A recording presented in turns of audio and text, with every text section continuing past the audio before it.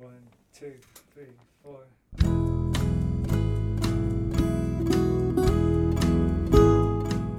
Hello, you're listening to the Skylight Books podcast series. We are a general interest independent bookstore located in the Los Feliz neighborhood of Los Angeles, California. This year, because of the coronavirus pandemic, we've had to close our store and cancel in-person events. But Skylight is your neighborhood bookstore, and we are finding ways to create community even while we're far apart. In the coming weeks, we'll be putting out lots of new audio content to help you discover new books, connect with authors, and check in with your favorite booksellers. To learn more about how you can help keep Skylight alive, please visit our website at skylightbooks.com or check out our social media accounts on Twitter and Instagram. You can subscribe to the podcast on Podbean, iTunes, and Spotify. Thank you for listening and enjoy.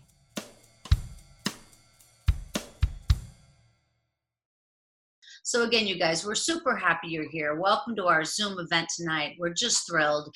And I'm going to go ahead and I'm going to introduce our very first guest, Deborah Lott, and she'll be reading from her book, Don't Go Crazy Without Me. All right, you guys, at home, wherever you are, put your hands together for Deborah Lott. Hi, everybody. Thank you for coming. I see a lot of old friends and new friends in the audience. The section I'm going to read from is a chapter called Migraine. So what's happening in this chapter is that I'm about 8. My brother, Paul, is about 12. And my mother has gone off to the bedroom with a bad migraine headache. And my father is in charge of making us lunch. In the kitchen, my father stared into the refrigerator for a few minutes, then concluded that everything in it would require planning and cooking. And my father neither planned nor cooked. He opened the pantry doors and perused the canned goods, while Paul turned belly. Paul and I want spaghetti, I said, Franco-American. Anything else? My father would never say that certain foods did not go with others, or that 2 cans were enough when 3 might be better. Hey, we can have our own Las Vegas buffet, he said. He took out cans of tamales and sardines. We'll have a little orgy of flavors. He rolled up his shirt sleeves, turned the kitchen faucet on full force, and immersed his hands and arms in a current of steaming hot water. Then he poured detergent on them and rubbed them together till suds emerged and cast-off soap bubbles floated in the air. Pretending to be a surgeon, he held his hands up, cleared his throat theatrically, and declaimed, Paul, a fresh towel, please. We all laughed. Yes, doctor, Paul answered, falling into his part.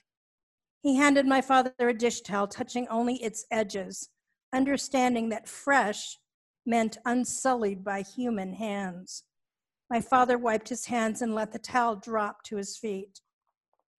All right, ready for surgery, he said. He took the cans to the sink and blasted them with hot water, spraying the curtains and walls in the process. Stop it, Paul said. You're getting everything wet. Ira lifted the cans up on the counter for inspection, turning each from side to side, checking the seams for bulges. Even a tiny dent in a seam signaled danger. Signs of rust rendered a can unusable. He hesitated over the can of tamales and then thrust it before his eyes. Paul, is it my imagination or is that seam bulging ever so slightly? Paul said, examining it methodically. I think it's just the way the light is reflecting off it, he said. I could go get my magnifying glass if you want.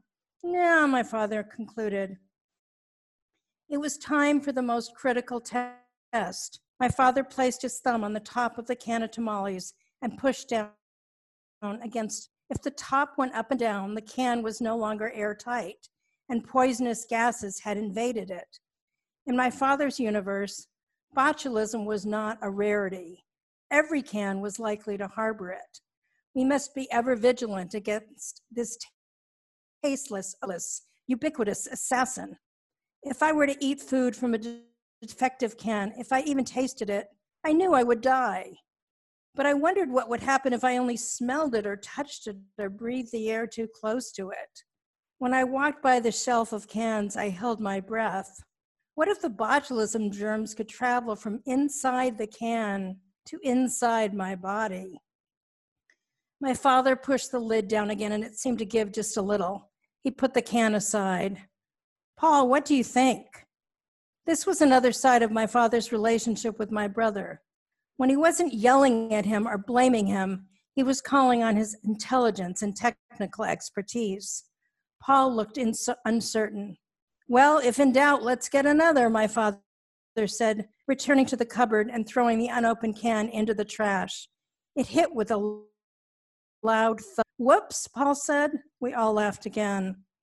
Paul took the replacement can from my father's hands. He held it very close to his eyes and twisted it slowly. Once, twice, 3 revolutions. This one is patent, he said. Very good, my father answered, taking the can and examining it for himself. You are a superb surgical assistant. And then my father smiled and cocked his head, lost in self-scrutiny. In the midst of this can opening compulsion, he realized its absurdity. You know, Freud would consider this highly neurotic behavior, my father said. But even if he did not really believe that botulism contaminated our food, my father felt helpless against his need to perform the ritual that would confer a magical form of insurance. By pronouncing botulism's name in our kitchen, we would not be taken unawares. My father possessed no physical prowess. As the man of the family, he could only perform these sacred rituals to guard us. Of course, I had not yet probed the emotional nuances of my father's declarations. I was a literalist, a true believer. If my father said there could be botulism in the food, I did not doubt him. Even as I was laughing along, I was also terrified. My father took a can opener and held it poised over the can. All 3 of us crowded in, lowered our heads, and held our breath. Shh, he said, as the prongs of the opener punctured the lid of the can. The sound of air rushing into the can, the sound that at least temporarily released us from the impending disaster that always hung over family. When the can puffed, the word was both a noun and a verb. We took a breath and sighed in unison. But even though I'd heard it with my own ears, I did not trust myself. Daddy, did you hear the can puff? I asked him. Are you sure? Are you sure you're sure? Tell me you heard it. Tell me. I'm sure, he said. Paul, tell her you heard it too. Paul, who read science magazines and studied biology, had begun to question the logic of the ritual. Actually, Paul said, botulism is an anaerobe that doesn't need air to live. If the can puffs, that only proves there's no air inside it. No, I whimpered and whined. Daddy, Paul says we can still die of botulism. Paul, why are you starting with me when we're about to have a nice lunch? Are you trying to upset her? Reassure your sister. Well, at least we won't get ptomaine. That's aerobic and much more common, Paul said. Once my father had heard the can puffed, he felt free to eat its contents with glutinous abandon. Once I began to think about botulism in the food, I could not stop thinking about it. In the hours of afterward, I would imagine the botulism area, translucent spiders making their way up through my bloodstream. Then I would feel dizzy and sick, convinced botulism had evaded even my father's vigilance and made its treacherous way to my brain. I'm afraid I'm dying of botulism, I would say. You don't have anything but way too vivid an imagination, my mother would respond. My father would look at me quizzically, disavowing my behavior, as if it had nothing to do with anything he might have said or done. Thank you.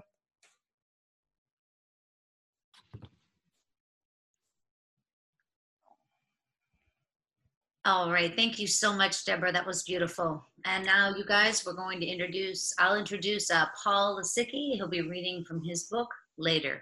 Thanks, Paul. Thank you, Christine. That was wonderful, Deborah. I loved hearing that passage. So Later is a book that's set in Provincetown, Massachusetts. It's a coming-of-age story set at a time in which that town was a refuge for people people with HIV and AIDS. People came from all over the country to Provincetown to just live out their time in a sense of safety and community. And it's simultaneously the story of a town and how its inhabitants kept each other lifted at a point when ongoingness wasn't guaranteed. So I'm just going to read an abbreviated form of the first 2 pages, or the first few pages, I should say. We're not in Provincetown here, we're on the way, if that's helpful to know. We're out on the driveway, my mother and I, leaning against my little red car. September 30th. It's the first morning in months when it's possible to stand outside and not be wrecked by the heat. 1,400 miles to go, 21 hours, a stop in Beaufort, South Carolina, another in White Marsh, Maryland. We'd known this day was coming since May 1st, when the writing coordinator phoned to tell me I'd been offered the fellowship, a 7-month residency in Provincetown. We've had plenty of time to take in the good news, but the day of my departure still seems to come out of nowhere. It is bad timing, but isn't it always? The good news flattens us, as if we've both come down with the flu, passed it between us on the coolest, driest morning since April. I'm sorry about this. I have to take another drink. My mother looks back at the house, the tile roof, the window, the date palms sprawling over the tight pineapple-shaped trunk. The lawn glistens. Sprinkler heads relax after hissing out water. She is probably telling herself it's the house she'd always wanted, the house she'd invoked in a subversive challenge to my father. When you see me lying in the casket, do you want to say, I never bought her that house? So we bought her the house, and to punish her, holds on to the New Jersey house, lives there alone amid a slop of bills, newspapers, and out-of-date engineering books, and comes down for a 10-day stretch, only every 6 weeks. She rubs her hands, arthritis twisting her forefinger, which she occasionally shows me just so she has a witness. I've been back only 8 months since grad school, but it's also been a lifetime, as if I'd never left home and known what it is to have an adult life. She won't let me know how much she loves me, won't say how much she's going to miss having someone to talk to, but instead channels those feelings into lists, asking me if I'd packed a razor, toothbrush, deodorant, contact lens solution, contact lens case, comb, dental floss, Q-tips, Band-Aids, blunt tip scissors, all the items so easy to pick up at a chain. She's driving me nuts, knows she is, but can't stop. Terrified of silence, she's lost her famous ability to laugh and listen. Not so long ago, on a trip to Morrison's cafeteria, she talked incessantly for the full 20-minute drive.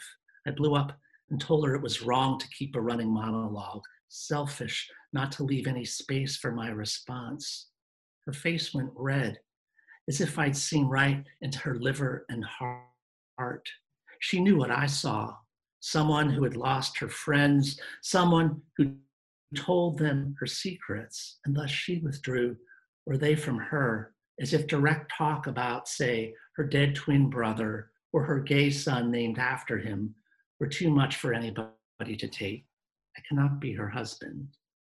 She must know I can't accompany her to Home Depot forever, pour shock into the hot tub, fertilize bougainvillea by the downspout. But does she say she can take care of herself and her own? That would be expecting too much. She puts her arms around me so I will feel the consequence in my body, the consequence of her losing once again. And I hug her back even harder in my attempt to do the impossible, push dark feelings out of her and leave light in their place. Maybe, she thinks, why should he get all the freedom I don't have? Go to grad school, come back home, go off for a fellowship. Why should his happiness depend upon my disappointment? What kind of logic is that? Do you think I'm going to die, Mom? Is that why you're sad? I want to say it, but don't. It would be cruel to go down those roads. I suppose her heart wouldn't be so broken if I were headed to Arizona rather than Provincetown.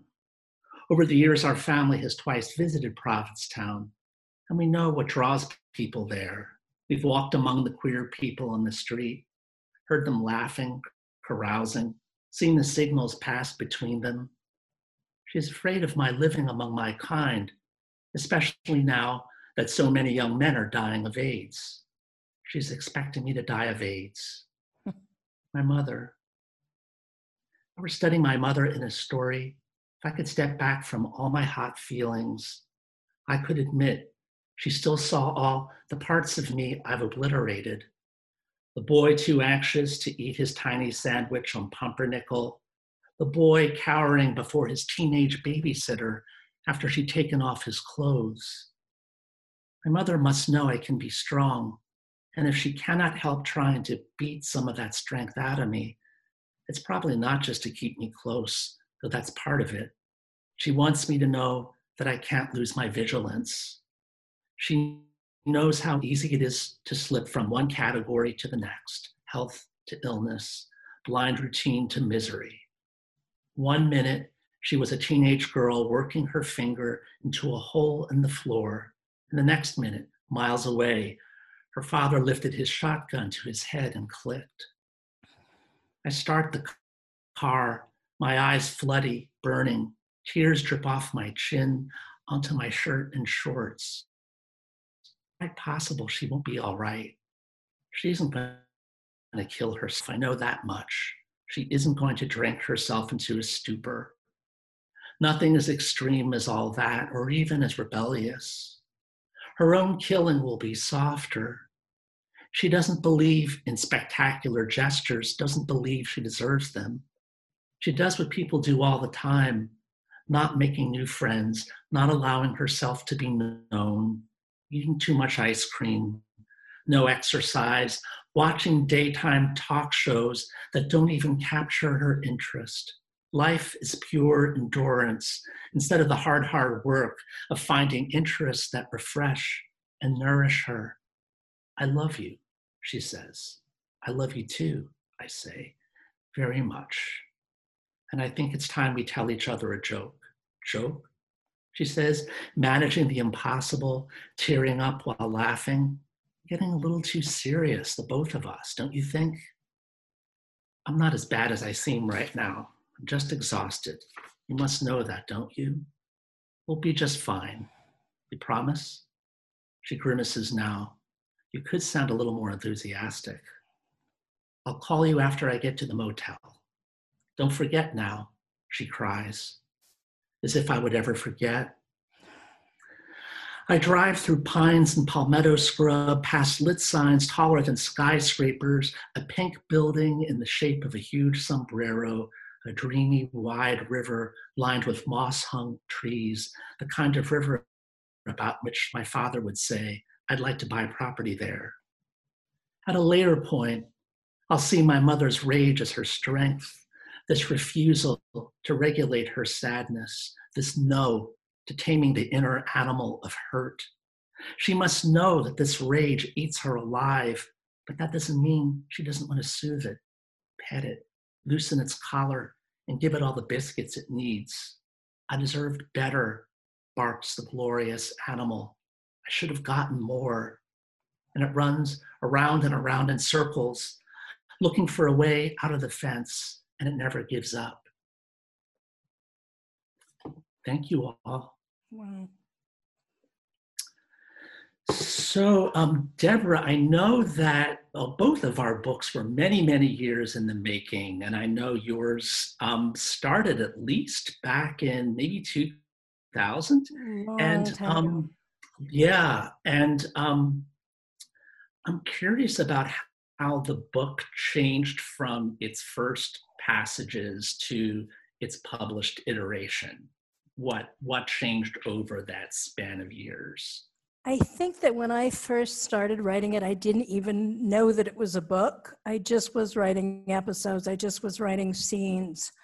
And then I realized at a certain point that it needed more of a narrative, and that there was a chronology, that there was kind of this dual trajectory of my gaining knowledge and competence and identity in the world, and my decline, offset by one another.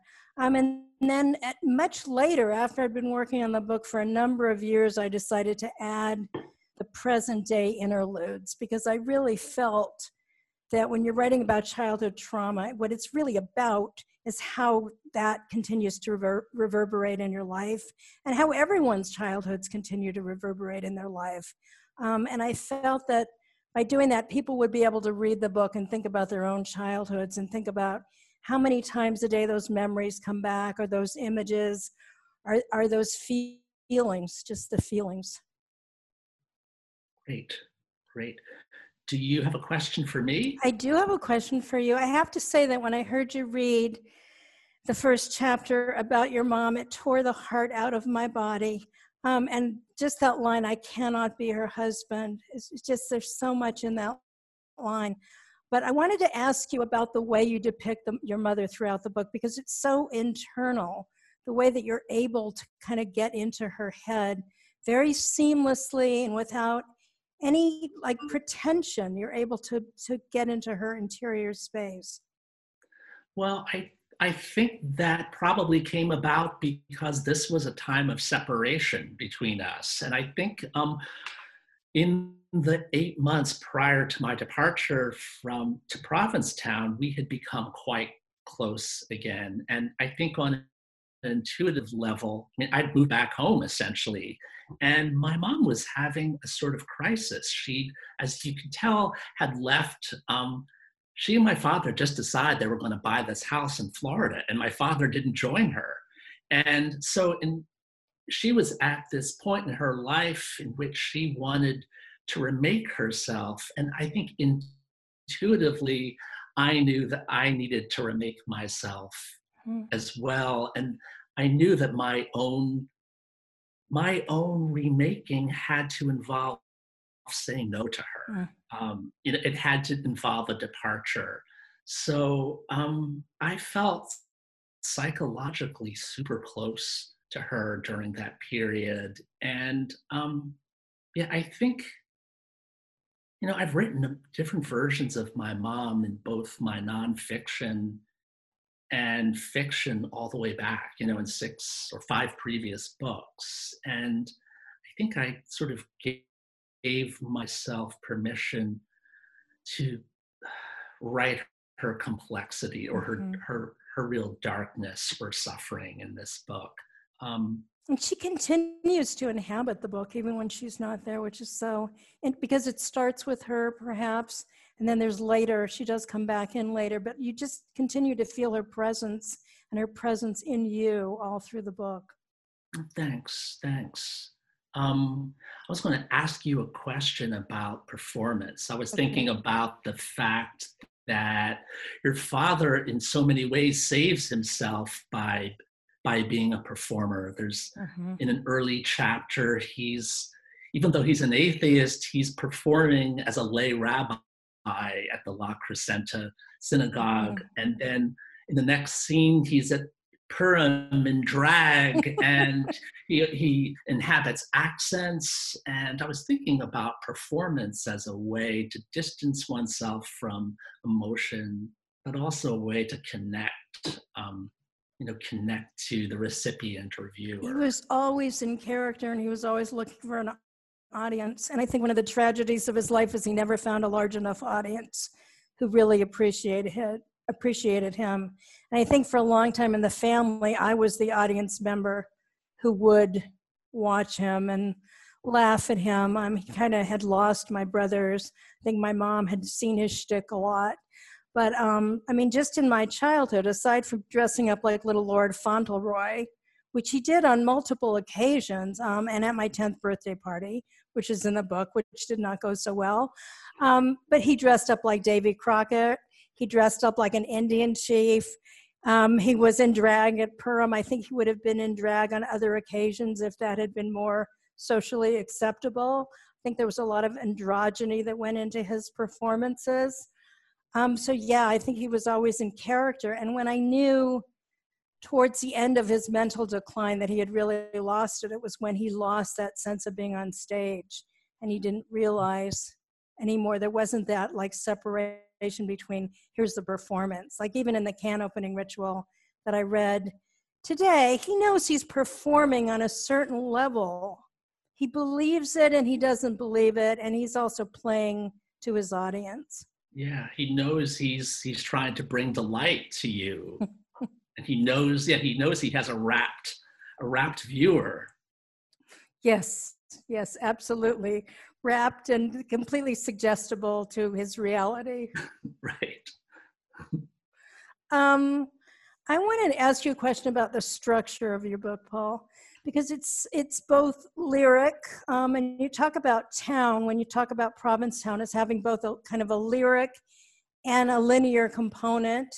And I wondered that your book also has that, where there is a chronology, but it's also large enough to encompass poems and koans and lots of beautiful lyrical passages. So how did you come up with that structure?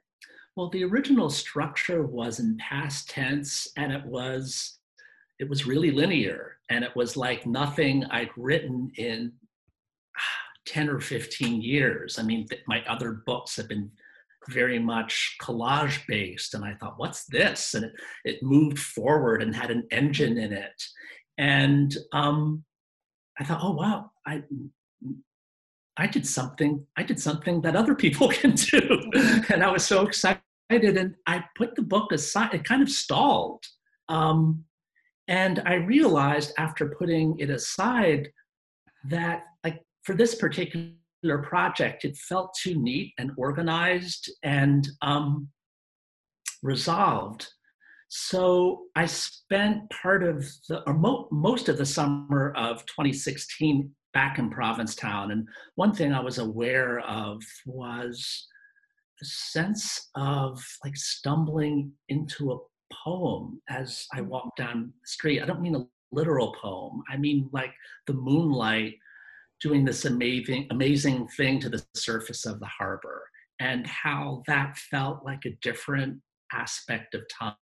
It was outside of chronology. It was outside of the force of a linear narrative, and that gave me the idea to kind of stretch and compress the book, to write it in such a way that short sections could be introduced. I mean, I wanted it to move like in a longitudinal way, but I also wanted it to move laterally and to be in some conversation between those two. And it does, and it totally works. I feel like it totally works. I mean, and I kind of can get it, having been to Provincetown. There's that feeling of like timelessness. Right. A sense of just a particular day being encased in a bubble, and not being subject to the human rules of history or sociology. I was going to ask you, Deborah, what did you leave out of the book? I mean, is that a hard question? I hope it's not invasive. I'm always interested in, what, especially in the memoir form, like what we choose, like the boundaries, the constraints that are at work in order to give shape to this material. I think there's probably a whole other book on the cutting room floor. Part of what got cut out, which I did wind up publishing as separate pieces, were pieces about the neighbors.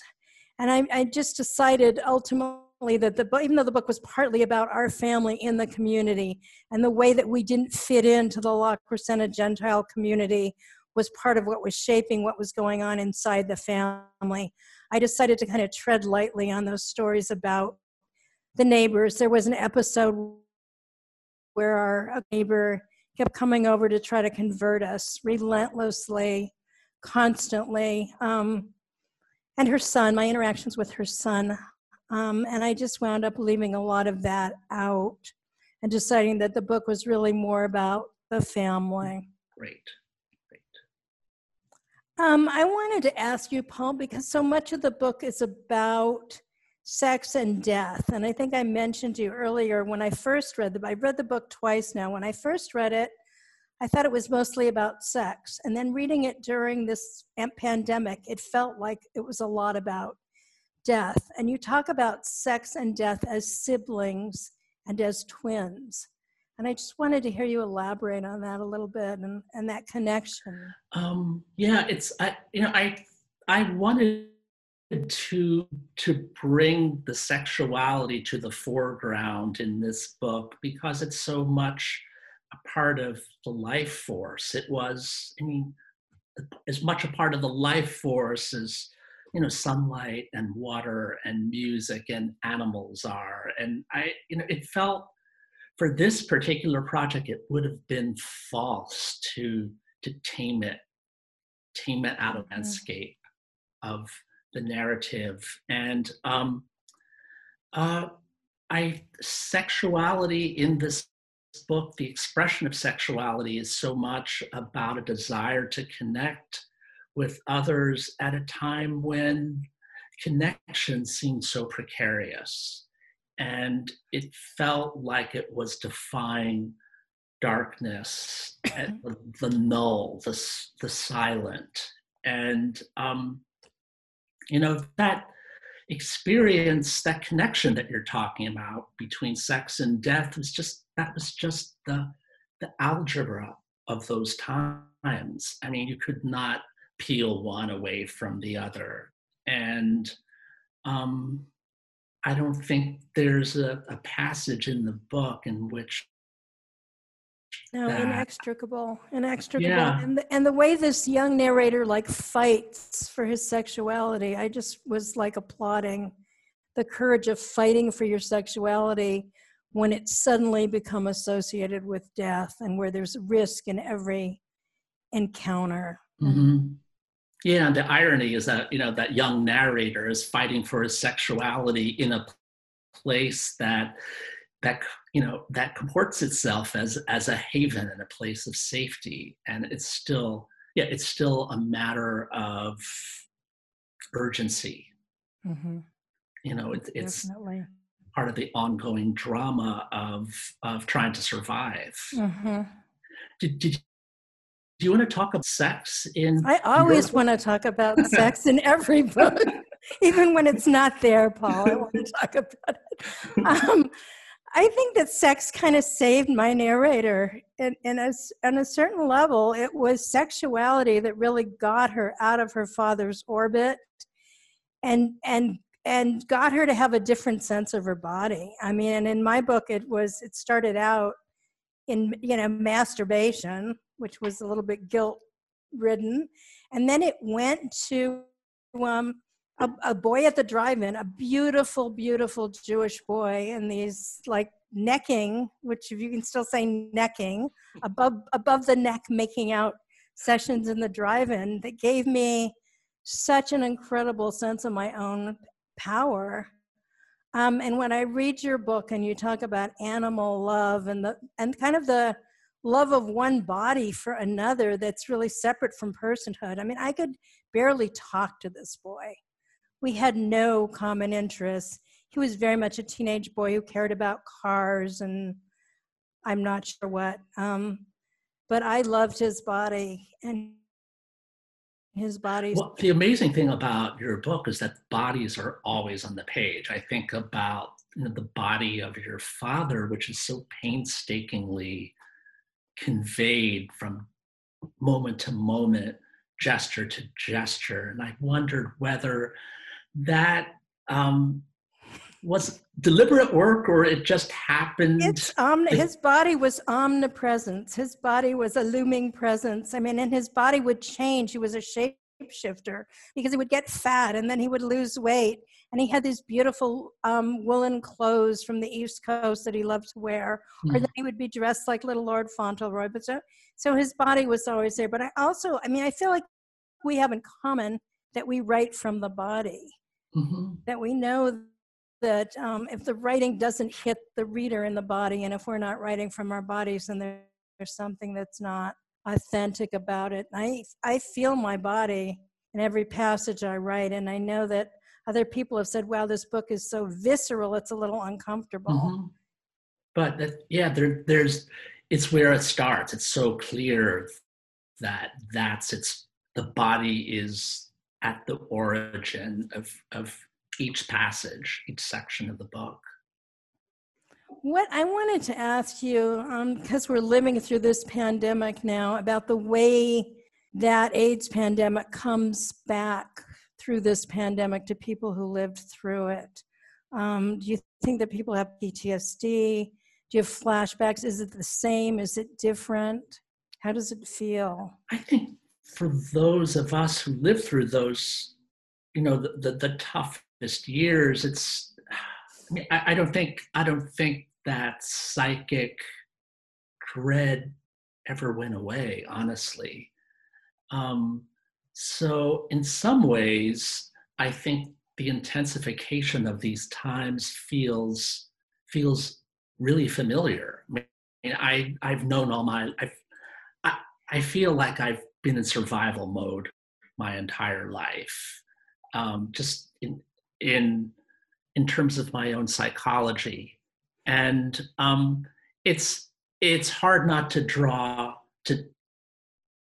make a conversation or draw parallels or think about how one pandemic was different from the others. I mean, I think what feels different about this one, honestly, is that we can't say, oh, that happens to people out there or over there, and there isn't that awful shame and stigma that the people who suffered with AIDS and HIV had to live with on an everyday basis. So, yeah. I mean, it's interesting to put out this book at this moment because I think some of the issues in this book might be more comprehensible to a reader who wasn't familiar with or wasn't close to anyone who had lived alongside in the midst of the other pandemic. Yeah, and I think that everyone can kind of relate now to that sense that human contact carries risk, and that we crave that human contact. I mean, I miss being able to hug my friends, and then to think that there's danger in doing that. It's very confusing. I mean, we're a social species. We need to be able to touch each other. Yeah, and what does it mean to live with the possibility that we could be contagious and not know it? I mean, what does it mean in terms of how we understand our bodies and how we connect to others? All of that feels so profound and unsettling to me. And I feel like my childhood kind of prepared me for this pandemic too, because my father always behaved as if I were going to die, as if there was something that was going to kill me. And I totally internalized that. And I think we both had childhoods marked by strange symptoms and maladies and worry around our bodies. Yeah, the cloud of illness was always in the atmosphere, and it was like used in a transactional way too, right? Absolutely. If you do this, this could happen. If you do this, this could happen, and then it could hurt me, etc. So yeah, the logic of all that was just braided into our psyches. Yes, and in my family, like the way you could really get my mother's attention was not through emotions. She would turn away from emotions, but if you had a good symptom, and if it was better than your brother's symptom or more dramatic than your father's symptom, then you would get some attention. Exactly. But one thing I want to say, your book is so funny, and I think it's important to say that, because it's, on the surface quite dark, but its delivery is often really hilarious, or it's situated in this uncomfortable tone where it's simultaneously hilarious and simultaneously, oh my God. And I don't know if you wanted to talk about humor in the book. That's one thing I want to claim about your book, because I started watching some John Cassavetes movies the other night, and I was thinking about the operatic dramas at the center of them and how they they're simultaneously like devastating, but they're also like full of the absurdity of human behavior. And it's impossible not to laugh at some of the darkest stuff.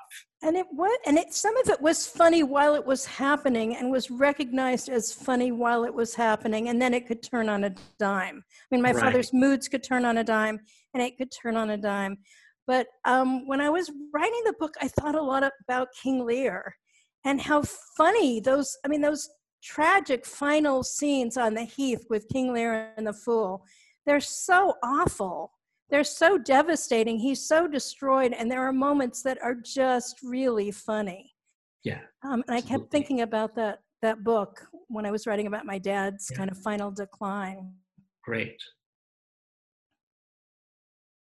Are we getting?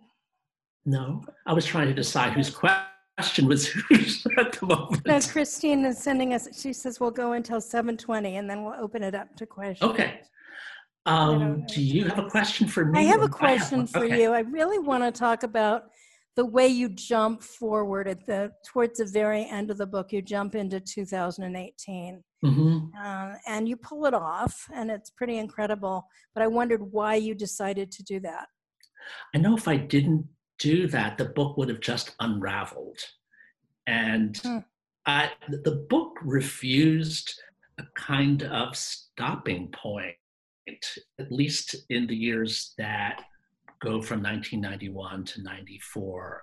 And I was so resistant to tying everything up, to making connections in terms of image or anything. I really wanted it to unravel. But I don't think it wouldn't have been a rigorous ending. And I had the gut sense that I needed to convey the present. I wanted the book formally to suggest that this difficulty is carried on into the everyday, even though in many ways the everyday is okay, but there's the residue of uncertainty, fear, that are almost hard to summarize. And it just happened that I went to my doctor in 2018, and he said, I think you should really go on PrEP now, which is the medication that people take to prevent HIV. And I was a little suspicious, and then a couple days later I said yes. And I realized that I never had a pact with the future before. I'd always assumed that, like tomorrow wasn't going to be there for me. And so I wanted the book not to end on a hopeful note, but I wanted that ongoing story to shift a bit. I mean, it is sort of hopeful. I mean, I think that final scene, that return to the beginning, has hope stirred in it. But well, I think I get this sense from the end that with PrEP, sex is safer, but sex will never be totally safe, and you don't want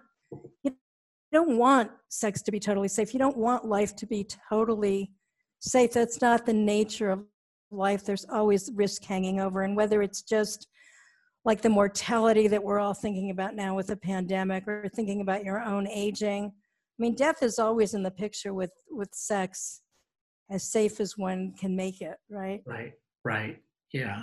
I mean, it's interesting to think about that 2018 section and to think about it through the lens of the present, which has turned everyone into a monk, unless next book, I guess. Brother safe. Paul's story of 2020 and beyond. What was I going to ask you? Oh, what about your writing right now? Have you been able to write in the last couple of months? I am really not able to write very well. I've been writing a little bit about belief and delusion, which I'm not sure how that's going to shape up.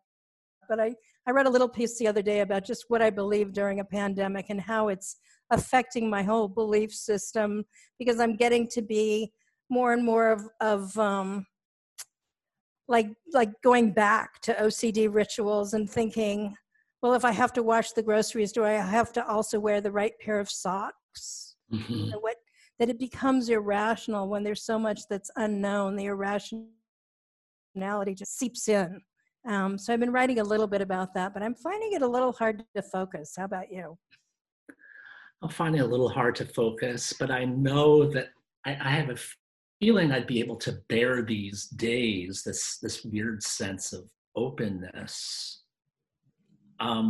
if I had a project to engage me. So I've been writing a book about my father for the past 5 years, and I'm trying to find my way back into it in a way that isn't forced.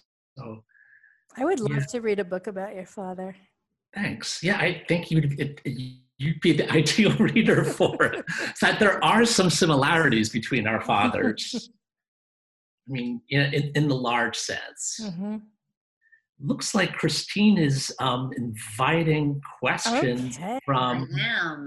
I am, and we've got one here. The question is, how long did it take to write your books? Paul, you made reference earlier. Deborah's book took quite a while. Is that right, Deborah? I think it took my whole life. I have to say, I think it took my whole life, not to be glib, but yeah, it took a very long time. And I think I was writing even as a child, I was always keeping a journal and writing. I was the kid off to the side in the playground, afraid that the balls would hit me in the head and kill me, writing the story of what the other kids were doing. That's funny.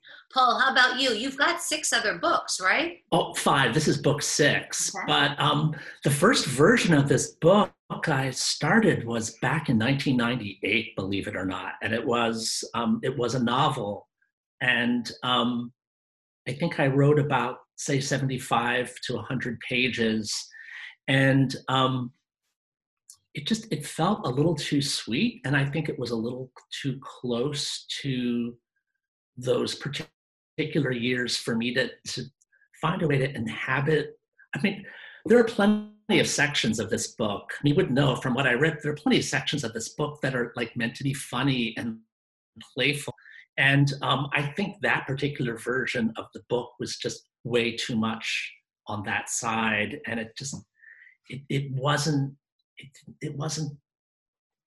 didn't have that yin yang kind of feel.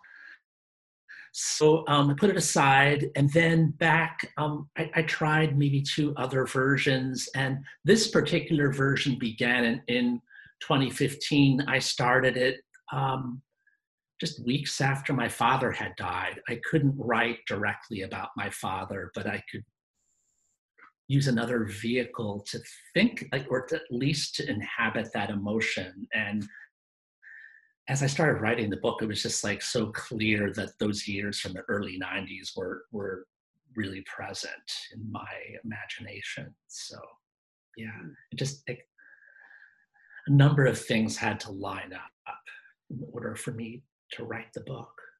Paul, I was thinking about Provincetown and just geographically where it sits. Is it the most easterly part of the United States, or?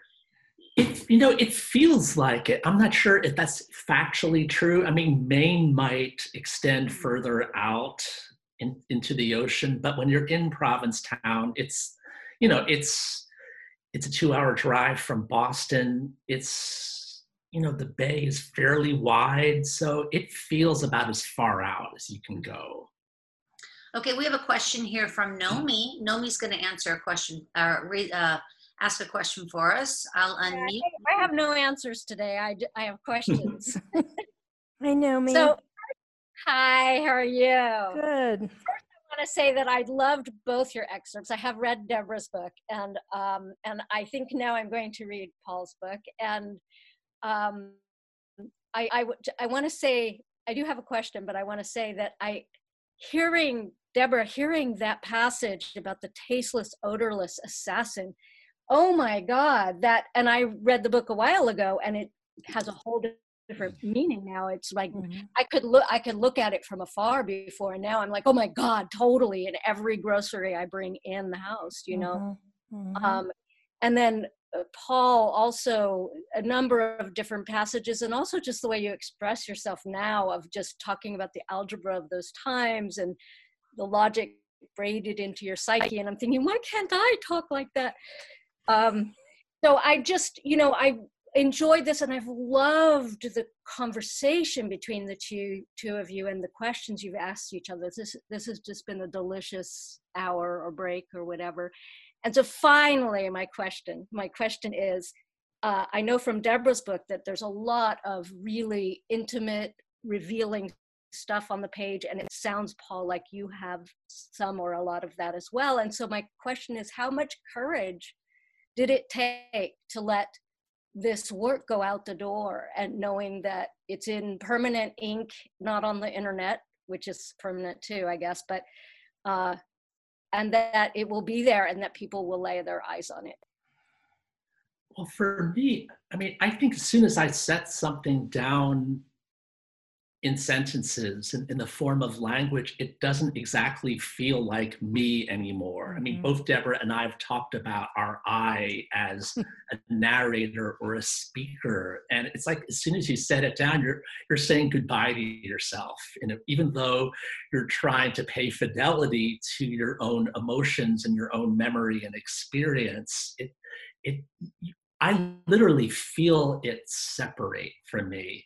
So, I think when I'm writing this work or reading from it, my hope is that the reader isn't looking at me, but I'm thinking about that I as a skin that the reader can step into, and that the reader's bringing her own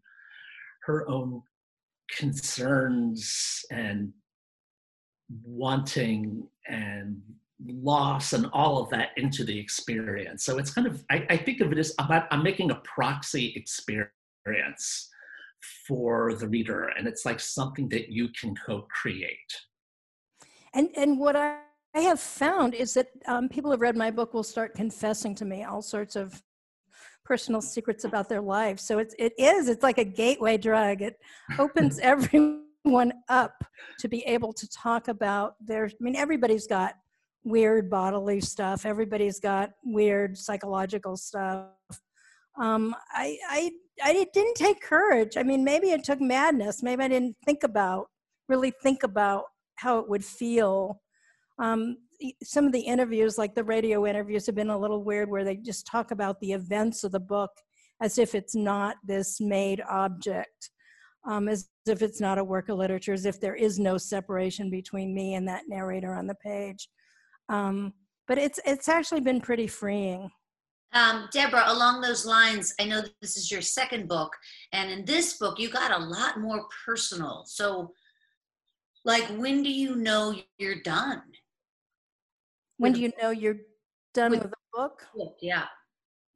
I think when you've exhausted yourself. I mean, I think that I had a trajectory for the book that it's really coming of age, and it took me from basically like age 4 through the age of 17. So I knew that once I got Emily, and once I began to separate from my father's influence, that was where the book would end. And then there are these contemporary day episodes, when in a sense it doesn't ever end. It's my current life is still there. Right, but the ink on the page, like Nomi was saying, is permanent. Yeah, I guess. Scary. I don't know. At a certain point, I think you kind of get fatigue, and you just feel like it needs to be done. It needs to be done. You need to move on. Yeah. I think it helps for me to think of my work as part of an ongoing project. So like this particular book is how I see this experience at this moment.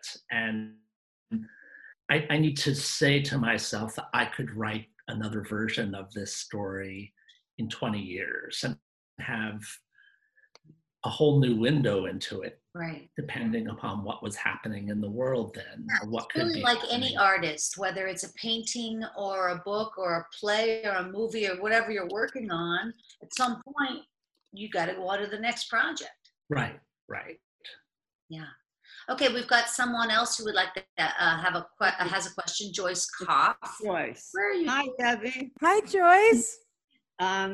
I have something to say that really got to me in your book when your Okay. father kept calling his mother on the phone, and there was disconnected. It was such a disconnect that I felt in the pit of my stomach.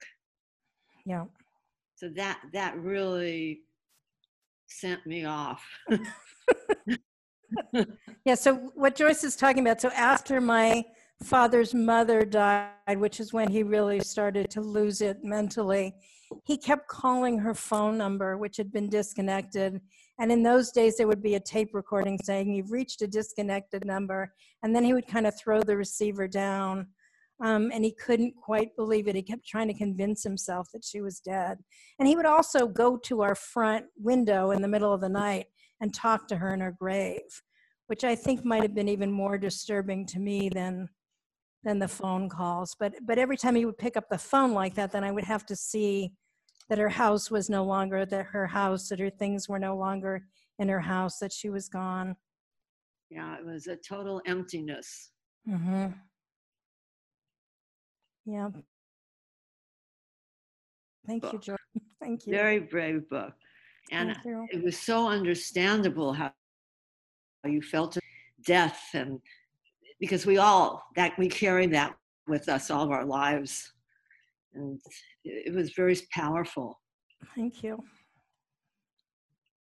Well, this has been really amazing, you guys, this hour with everybody. And as you know, we've got Paul Lizicki's book Later and his other 5 books available at Skylight Books. And we also have Deborah Lott's book available, Don't Go Crazy Without Me. And please head over to our website, skylightbooks.com. We will be open very soon. At least I sure hope so. Just trying to keep everybody safe. And please go to our website again, check our other virtual events out. We've got a lot of stuff coming up. Paul and Deborah, can't thank you enough. Thank you. Go ahead you, Christine. and say goodbye to everyone. That would be wonderful. Christine. Thank you, Skylight. Thank you, everyone. Thank you, Yeah. Skylight. Thank you. Bye. Bye. Thank you for listening to the Skylight Books podcast series. Please don't forget to visit our website at skylightbooks.com and make sure to follow us on Twitter and Instagram. Also, don't forget to subscribe to this podcast for more author talks and bookseller conversations. You can find us on Podbean, iTunes, and Spotify. Stay safe and healthy, and we hope to see you back in our store soon.